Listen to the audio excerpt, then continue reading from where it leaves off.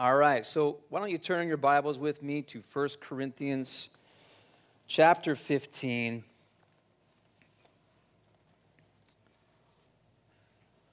I want to spend a little time in this verse today. This is really Paul's sort of single verse summary of the whole chapter.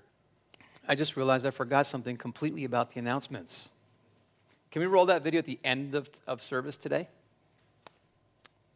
All right, good. We're good to go. My daughter gave me her little thumbs up. I love that.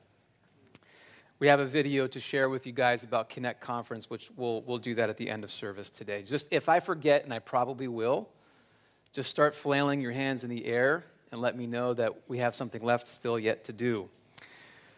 So we're going to unpack this verse a bit because there's so much really in here. It's just a single verse, but it summarizes so much of what Paul has covered in chapter 15. And he's made really in chapter 15 a logical case for the resurrection and the hope of the resurrection. So he kind of gives us three different things in one verse. He gives us a reminder pointing us back to what he's discussed, reminding us of what our future hope is. He gives us an exhortation which kind of ties into how then we ought to respond knowing this truth.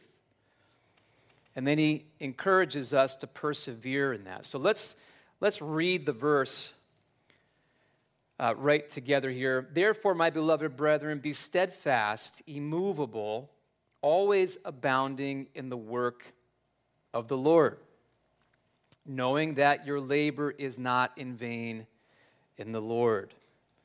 So the very first thing, his reminder, right? He's giving us perspective. He says, therefore. Now, there's many therefores in Scripture that we've seen if we've been reading the Bible for a while, if we've been coming to this church for a time. You know that therefore is there for a reason, right? There's a reason for it, and it's pointing back. It's almost like sort of the scientific clause of cause and effect, right? That process. For every effect, there is a cause. When there's a cause, there is an effect that follows. If you kick me in the knee, that's the cause of the pain. That will be the effect, right? Or I might have a reflex and, kick you back accidentally, of course, never intentionally. But there's cause and effect. And the Scriptures are replete with that sort of approach to what God tells us. He declares a truth. He does a work. That is a cause, and there is to be an effect, and God is expecting and looking for that effect, and there should be an effect. See, God's work of redemption, which Paul has just finished discussing all throughout chapter 15 of 1 Corinthians, this work of redemption and the promise, the guarantee of our future resurrection, being risen to life in Christ, has and causes many effects. And we all live out these effects on a regular basis. Guys, we're here today as an effect of that cause because God has touched our lives. He's redeemed us. He's made us his own. He's changed us. He's brought us together. Now we come together and we celebrate this new life that we have together. We celebrate the one who accomplished that work. We celebrate what we are waiting for together, even as we sang today, and that's so cool to see how the Lord arranged these texts for us in the worship time. Just being the victory that we will proclaim and celebrate for eternity with the Lord, being in his presence. This is what we are looking forward to, but on a daily basis. You see, because God has loved us, therefore, I love him. Cause and effect. The Bible declares this. We love him because he first loved us. God has blessed us. Therefore, right? Therefore, I serve him. It's the overflow of that blessing in my life. Now I want to take what I have, and it translates into action. God has saved us and changed us. Therefore, we worship him like we are doing today. Cause and effect. And so specifically, what is this cause that we're talking about? Well, number one, it's the victory in death that Paul has just told us about in the preceding verses. That the power of death has been eliminated. It has been disabled by the work of Jesus on the cross for us. So now for us, death is merely a doorway into our ultimate reality, our ultimate future, which is eternity with the Lord. Death has no power over us, right? He covers that in verses 50 to 57. So this is a great celebration. We look forward to that moment when we change our wardrobe, right? When mortality puts on immortality. And all of this is going to change, right? So if you thought I was really ugly now, you don't have to put up with that for eternity. It's going to get better, I trust. But all of this is made possible because Christ has given us victory over death. And so this means then, brothers and sisters, that our outlook on life is not YOLO, right? You've heard of YOLO. You only live once, right? That's not our perspective. We understand that this is not the only life we have to live. This world and all that is in it is not all that there is. And so our redemption then changes everything. Number one, because Jesus restores us to God. And no matter what life may throw at you and at me, we know that we are made right with God. And this gives us a premise for joy, for encouragement, for strength, for hope. And in Christ, we have joy knowing that glory awaits us. Right? The dead in Christ, Jesus says he will raise them up in the last day. They will live again. John chapter 6, verse 40. And so we in Christ here will be reunited and see each other again. So I hope we're getting along now because we're going to be together for a long time. Well, we trust that when we are in his presence, we will be changed even more. So whatever those annoyances are, they will be gone. But also, because there is victory in death, we have power in life now. And this is a truth that we want to really apprehend. You see, the gospel is not just for when we die. We talk a lot about that. We speak of the gospel as it pertains to salvation from eternal judgment, and yes, that is true. But we need to also speak of the gospel and perceive, or I should say understand, apprehend the reality that the gospel is for life, not just for rescue from death. The gospel impacts our entire life. The gospel changes our perspective and gives us power to live today. We can have joy and peace that surpasses understanding, regardless of our circumstances. That, friends, is power for today. When you are no longer held captive by your finite fears, by your finite weaknesses, when you're no longer held captive by your circumstances because you have learned that you are first a prisoner of Christ and not of the world around you, and your perspective has changed, now you're able to rise above the circumstances. God elevates you to a new perspective, and you're able to have joy when others might be looking, saying, why, how could you have joy? You're able to have peace when others look at you and say, how could you have peace right now? It's because you have a different foundation. And in Christ, and because of the gospel, all of our deepest longings as human beings, the very psyche and composition of our soul, our deepest longings, our deepest needs relationally are first and foremost fully met in Jesus Christ. We're able to have with Jesus what no other relationship on earth can give us entirely. That doesn't mean that the gospel doesn't affect every other relationship and it doesn't make other relationships better. It absolutely does, and we're going to talk about that a bit. But first and foremost, friends, we lack nothing for life because of Jesus. We are complete in him, both before God and before man. And our identity is not in our profession of work, but in our profession of faith. We understand who we are as people made in the image of God who were once lost and separated from him because of sin, but now have been made right with him again, and our fullest identity is truly known. And we begin to live that out. This is power for life, power for the present. And you know what?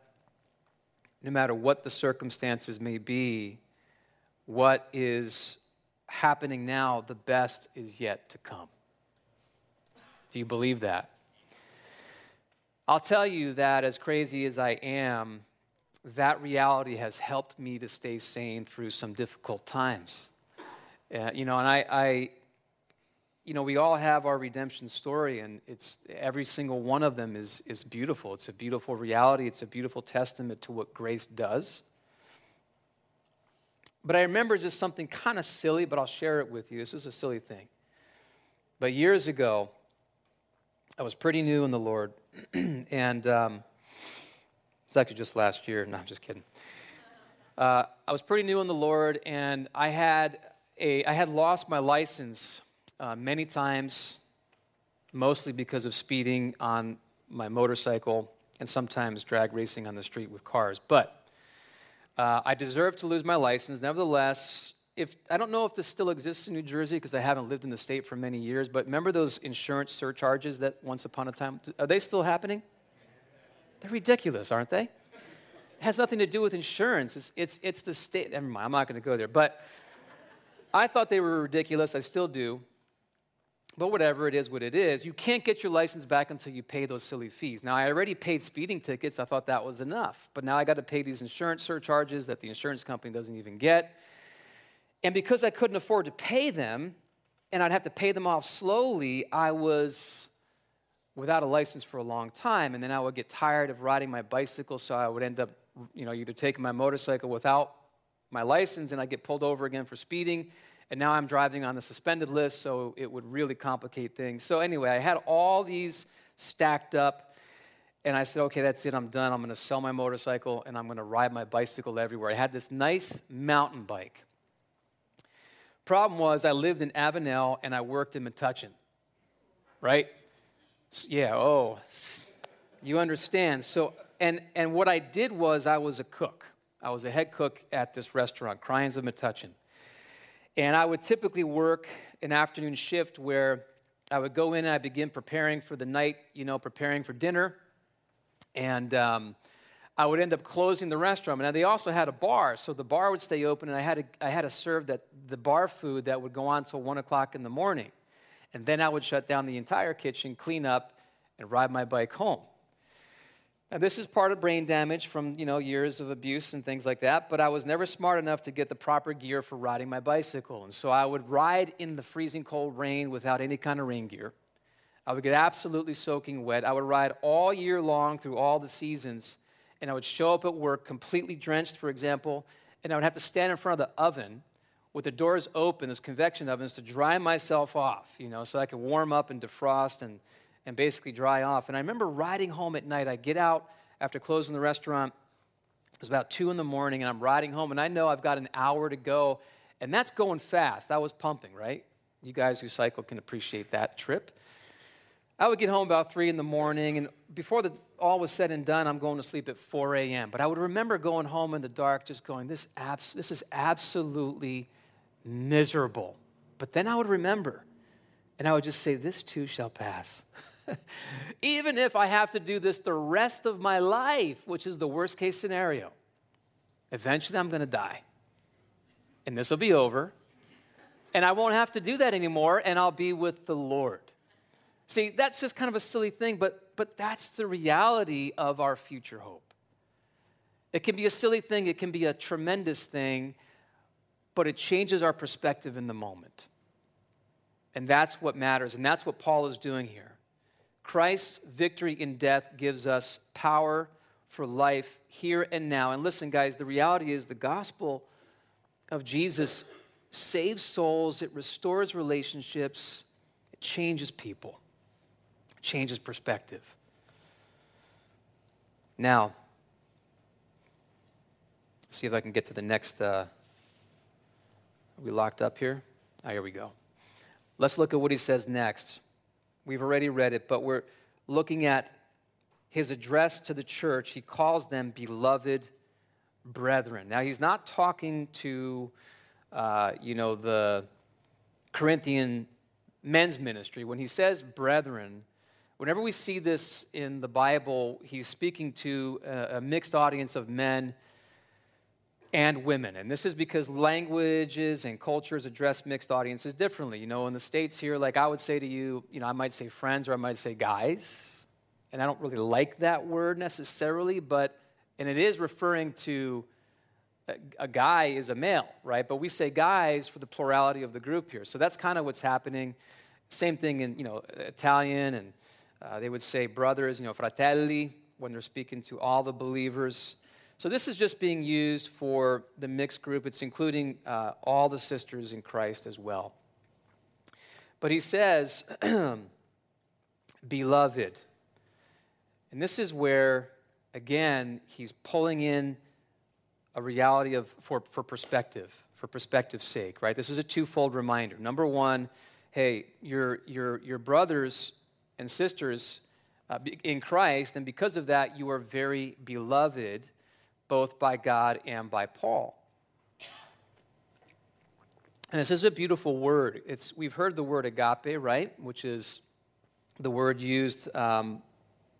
We kind of look at that as sort of the ultimate expression of love. When we speak of the different kinds of love in the Bible, we have agape love, which is the love with which God loves us. It's a love that is unconditional, and this word is based on that. It's not to be technical, but it's agapetos, and it just means beloved with that kind of special connection to the one who is loving you. We are beloved because there is a special relationship. And it's something that there are different nuances to this that it's important for us to grasp. This is actually the very same word the Father used when speaking of Jesus at his baptism, and he said, "Behold, my beloved Son, in whom I am well pleased." This is how we are viewed both by God and we are to be viewed by one another. In this case, Paul is viewing them as deeply loved. He prizes them, he values them because God prizes them and values them. And this is the reality for you and for me. There's a special relationship in God's family with him, but because of that, with each other as well. Now, how would God love the Corinthian church when you know what the church was like? It was a mess, right? That's the reality of God's love. He loves them despite all the inconsistencies they had. He loves them despite all of the problems they were creating. Same with Paul. Paul loved them even though they created problems for him. They made a lot of trouble for him. They disrespected him. They made comparisons between him and other ministers of the gospel, saying, who is Paul? Paul's this short, kind of weak presence kind of guy. He's not impressive. He's not a big, great orator. And they began to think so carnally because, again, it was that Gentile, Grecian kind of influence. And a lot of emphasis was put on the presence of a person. But despite all of that, Paul calls them beloved. And this encourages me. It encourages me and it challenges me. It encourages me because as I am reminded that I am beloved, that I am considered a beloved brother in God's family, it's despite my consistent daily flaws. And you might think I don't have that many, but my wife and my son are sitting right here. My daughter's upstairs in the sound booth, and they'll fill you in outside, but take a seat because it's going to take a while. But I need to be reminded of this. My soul needs this. You need to be reminded that you are deeply loved by God, first of all. That you're dearly beloved by him, prized and valued. And this reminds us of the relationship we have with him and with one another. And here's a challenge for me. The challenge for me as somebody who is in ministry, and ministry is a messy place, it challenges me to love those who are hard to love. And it's not just out there in the world where people are hard to love. Some of you can be hard to love. Can you believe that? No, not you guys. Hey, we're all hard to love at times, right? We're deeply loved, but we're also deeply flawed. And God is working in us, but we haven't left our humanity yet. And so we need to be reminded both for ourselves first that we are loved by God, but also God has called us to see others as beloved brothers and sisters. If we can't do that, right, then Jesus says, hey, listen, if you only love those who love you or are easy to love, how are you any different than the rest of the world, right? This is what sets us apart. So this is our perspective. Now let's move over to our position that Paul gives us next. If I can get it to move. There we go. Notice what he says regarding our position. He says, be steadfast or become steadfast and immovable. This is speaking more now of our position, right? This is where he's exhorting us. We talked about a reminder, an exhortation, and an encouragement. This is the exhortation part where he's saying, hey, take your position now. Become steadfast in the reality of these things. He pointed back to the rest of chapter 15. He's addressing us as dearly beloved brothers and sisters. Now he wants us to take hold of that. Become steadfast and immovable about these things. That's the context here, right? And to become steadfast is to be established in something. It's almost like it's such a regularity that we are comfortable in it. And this tells us that, number one, the Corinthian church wasn't yet steadfast and immovable. They were on their way there, but they weren't there quite yet. But it also tells us that they and we can become more steadfast and immovable by the work of the Spirit and by our partnership, our collaboration with what God wants to do. You see, God's grace is not a passive thing. God is something we receive, but everything that comes from grace following that is not, we don't just say, well, okay, I've received the grace of God. As Paul says, I've labored more than all of the other apostles, yet not I, but the grace of God within me, right? It's the grace that does that. But grace is the cause, and then there is an effect, and we are the ones who actuate on that grace. So, it means that we can actually become, in partnership with what God is doing by His Spirit, we can become steadfast, we can become more immovable, or I should say more steadfast and eventually immovable. I kind of compare this to, as I was reading this and thinking about it, when I was on staff at the Bible College in California some years back, we used to have these staff development days. And the whole staff would, during the summer times, we would take the day that we normally would have staff meeting, we would go to the beach, and we'd choose a different beach each week. It was a great time. The family would come, and we would eat together, and we would do different things together. Usually, we would go through a book together and kind of have discussion groups and then just enjoy the beach. And I had come into this culture with a couple of the guys on staff who they had this thing where they would be like, did you stand your ground? And this whole thing was about getting in the ocean and trying to stand in your position and not get knocked over by the waves. And sometimes that's an exercise in futility, right? Depends on the wave. You're not standing no matter what. But you could actually become more effective at standing against the waves. And so we would do this thing where we would get in there, and there was a whole technique, and you kind of want to make yourself like a blade, so instead of being a wall, you make yourself like a blade so the wave kind of cuts around you. And we actually got pretty good at it, but we didn't end up eventually getting knocked down by bigger waves. But you see, the idea is that we can learn to respond to grace in that way. Grace motivates us. Grace empowers us and enables us, but we respond to that grace, and we move towards a greater steadfastness, and we are not easily pushed away from our trust in God's work. And that's the context here. Be steadfast in our trust about God's work and our future hope. So what he wants us to do, and this is kind of connected to the whole word here, it's a word that's related to being seated or being founded like on a foundation. He's saying, hey, listen, sit down with confidence. Be confident in the hope of glory. Now, hope, this hope that we have in the future, it's not like hoping for good weather in New Jersey, right? I learned very quickly that this area, they say if you don't like the weather, wait 10 minutes, something like that.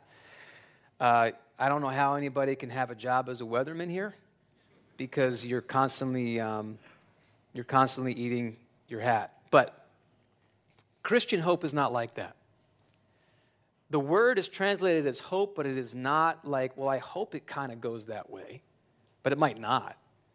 You know, we make plans and we hope the weather is good, but the Christian hope is very different. It is absolutely a sure and certain thing. In fact, the writer to the Hebrews in the book of Hebrews calls this hope that we have the anchor of our soul. Our hope is fixed and sure. So we're not hoping that things turn out the way God said. No, we know they absolutely will. And that is where our hope goes beyond this world to a sure and certain future.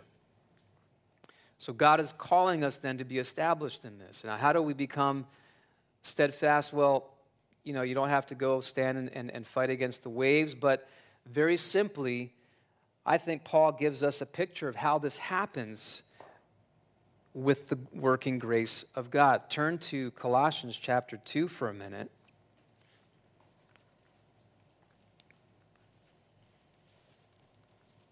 Again, this isn't a prescription of, hey, do steps number 1, 2, and 3, and, you know, you'll be steadfast. But there's an ongoing process. Chapter 2, verse 6, we'll read through verse 10. He says, as you therefore have received Christ Jesus the Lord, so walk in him, rooted and built up in him and established in the faith, as you have been taught, abounding in it with thanksgiving. Beware, we'll read all the way through verse 10. Beware lest anyone cheat you through philosophy and empty deceit, according to the tradition of men, according to the basic principles of the world, and not according to Christ. For in him dwells all the fullness of the Godhead bodily, and you are complete in him, who is the head of all principality and power. Now, we just read over it. But notice he starts off, he says, listen, you've received Jesus, so walk in him. Walk in him. And then verse 7, the idea is being rooted and built up in him to be established in the faith. And that's what Paul's talking about here. Being steadfast, leading ultimately to an immovability in our life where we're not affected by the distractions, the discouragements, the debates, etc. Now, I have a new appreciation for this word of steadfast and kind of what it means, because this week I was doing a lot of landscaping in my front yard, and I had some really steadfast tree roots, that were in our property line, and I had, because we're changing some landscaping, we had to clean up this area where we're going to put down new, I guess you call it a new bed, right? The soil, and we're going to plant some things. And my dear brother Greg's coaching me on that. And it was ridiculous because every 10, 12 inches, I'm sticking the shovel in there to make my edge, and I hit either a rock, because the former owners of the house had this crazy obsession with rocks. And they would keep adding to them because they would sink over time in that loamy soil, and they would just add more rocks on top. So I'm pulling out these flat, English garden stone type rocks every 12 inches. Oh, clink, clink. Oh, another rock. I got to dig that out, pull that out. I get the rock out. Oh, I hit a root. And I'm not talking about little flower stems. I'm talking roots that are like this fat around, So I'm in there, with my saws, trying to get this thing out, cut it out. I'm like, this is one steadfast root. And I had this over and over and over again. I don't know how Adam and Eve did it.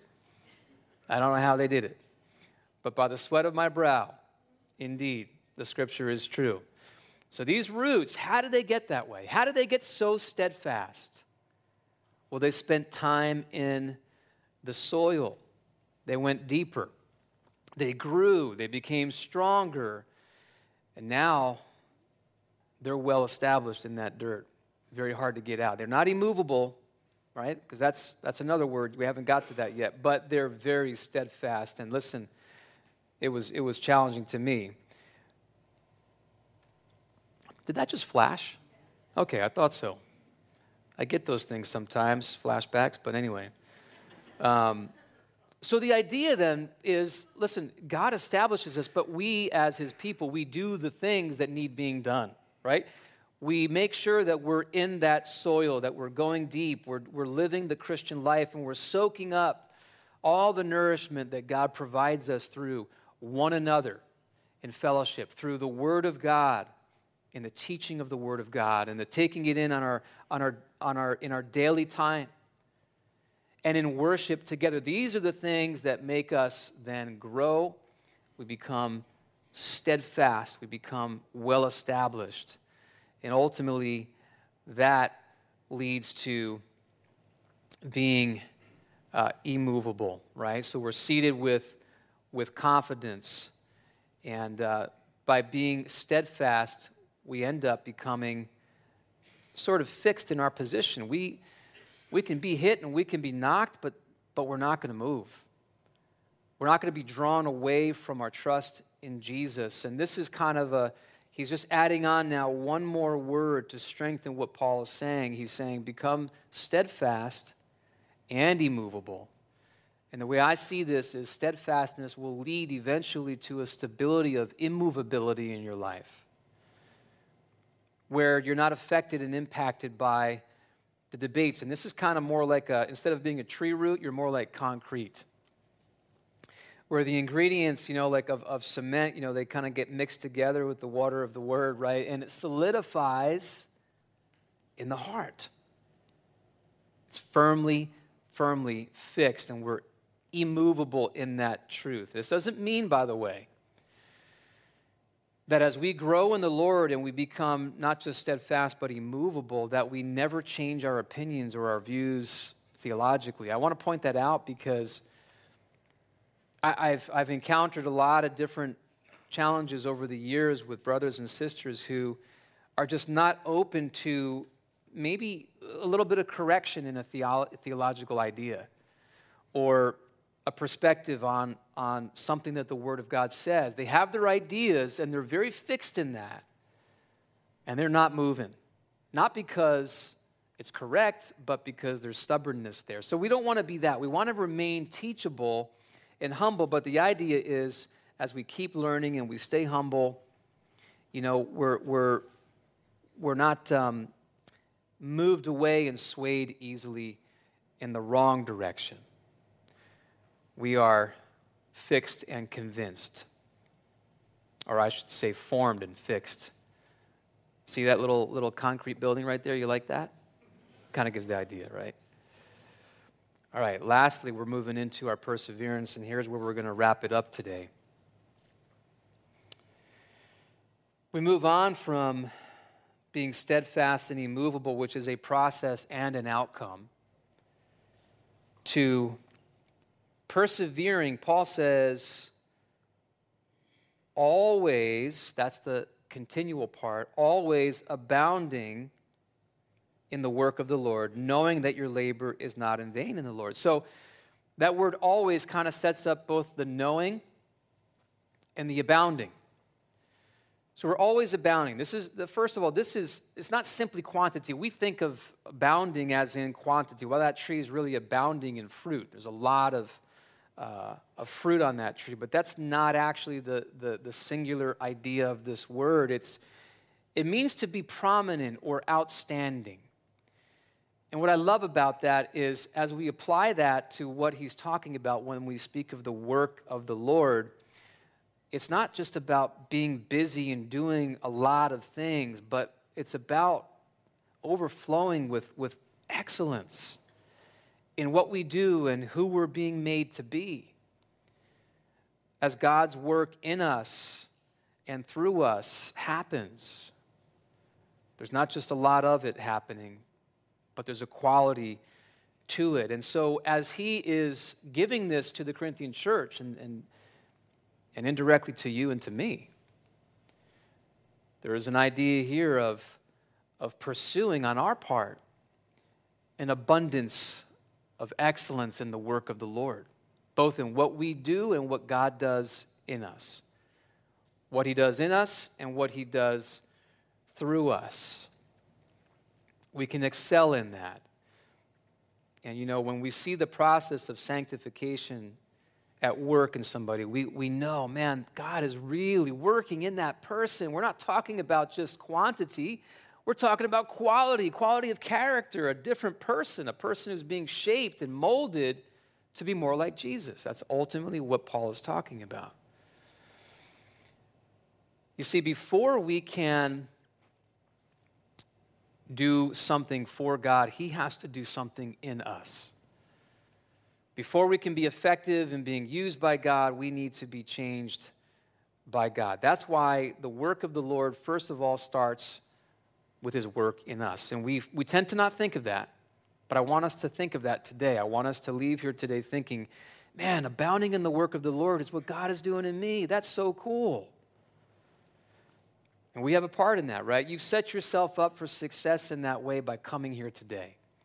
Every investment you make in the work of the Lord in you is not in vain in the Lord. That's what Paul is saying. God is continuing to change hearts and attitudes and habits. This is quality, it's character that God is changing. And he uses a lot of different things to change us, give us opportunity to test that change. Route 9.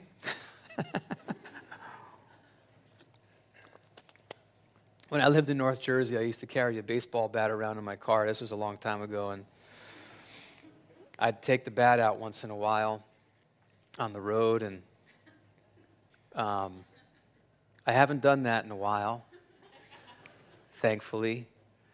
Sometimes he uses, I wasn't walking, just to be clear, I wasn't walking with the Lord back then. I have had my moments since then, though, but, since being with the Lord, but not quite that bad.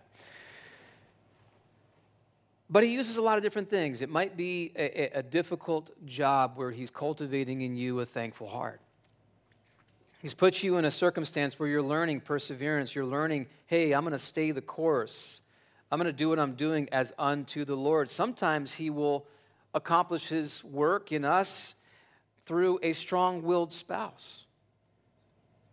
And when two strong-willed spouses come together, there's a whole lot of work that happens. God will work through that. But then also, of course, we don't want to forget to touch on God's work through us. You see, ultimately,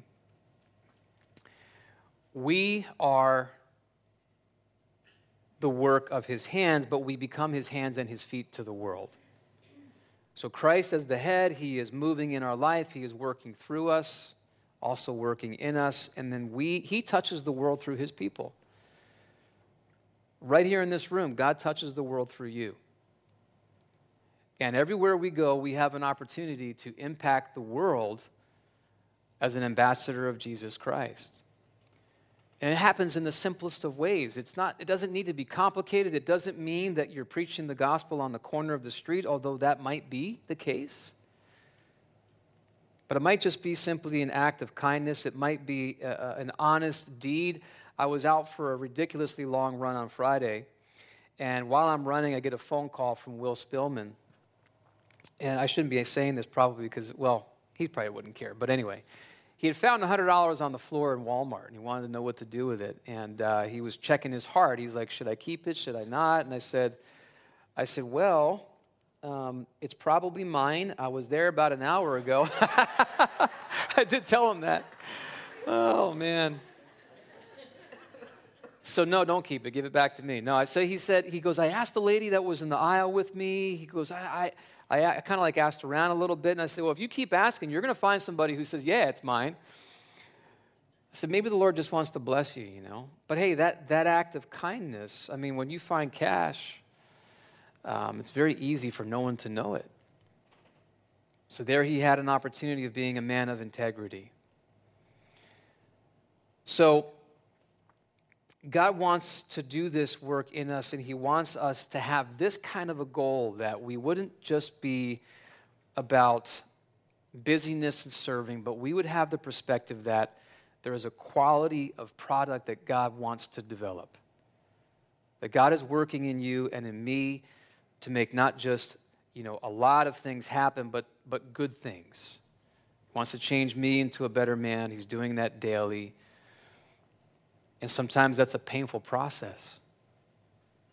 But no opportunity for all these things, no opportunity is random. God has laid it out, and all we need to do is walk with Jesus, and these things will come to pass.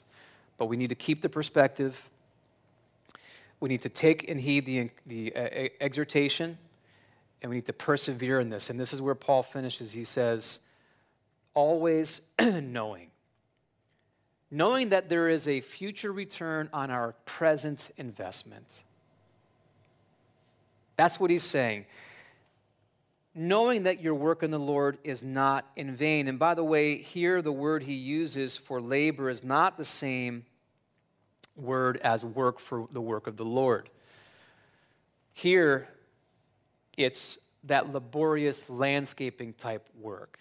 My work, laboring in my front yard, could end up being in vain if, you know, I don't do it right and things come back, or a bad storm comes and changes all the soil I put down, and I may have to do it again, but what we do in the Lord and what God does in us is never in vain. No investment you make in the kingdom is ever in vain, and nothing you do to invest in yourself as a believer is in vain. No circumstance that God uses. So we need to know there is a future return on this investment. We need to see the value of our walk with Jesus and our work for Jesus. So there's a future return. We need to always know that. But also, guys, again, nothing that is true in the scriptures is irrelevant today. It's all relevant for now. So there is also not just a return in the future, but there is a current, present blessing. We get to enjoy the fruit of all this. I get to gradually, sometimes painfully, become a better husband, but then enjoy the fruit of that. I get to become a better father here and now as God is working in me, looking to the future, and I get to enjoy becoming a better father now. The same is for you. Guys, never forget that. I kind of was reflecting on the whole never forget 911 thing, and I want to create a new one for us today, all right? You ready? We're not going to say never forget. We're going to say always know 1558. Can you do that? Can you remember that today? Always remember. Or you could say never forget 1558. That's today's verse. Always know, always remember. There is value in all that God does in us and all that God is doing through us. Everything you do to serve the Lord, He's faithful. It's not in vain. Let's pray.